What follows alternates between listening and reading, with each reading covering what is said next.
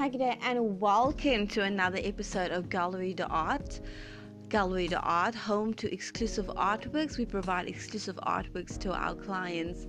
In today's topic, we will be discussing Pablo Picasso, and as you do know that every day we are this station, this podcast is for people that is art lovers or beginning to become art lovers to know fun facts about history and who is or who was and is the influential artist of all time. So we open a chapter of great artists on a daily basis, and we basically discuss their career, their past, and what it is that they do and how they did what they have done to celebrate the great art that they have left behind in today's time. So in today's topic, we'll be discussing Pablo Picasso.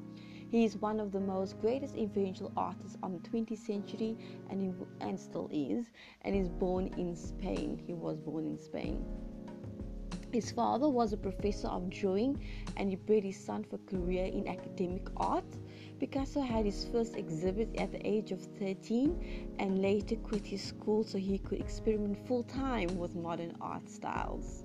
He went to Paris for the first time in 1990 and 1901 and was given an exhibition at the gallery on Paris Rue Lafayette Street, known for its prestigious art galleries of all time, even up till today.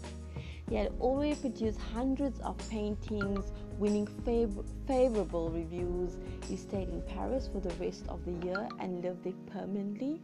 The work of Picasso, which comprises more than 50,000 paintings, drawings, engravings, and sculptures and ceramics, produced over 80 years. So that's all for today. Thank you so much for your time and patience, and stay tuned for a daily dose of art history and current and past.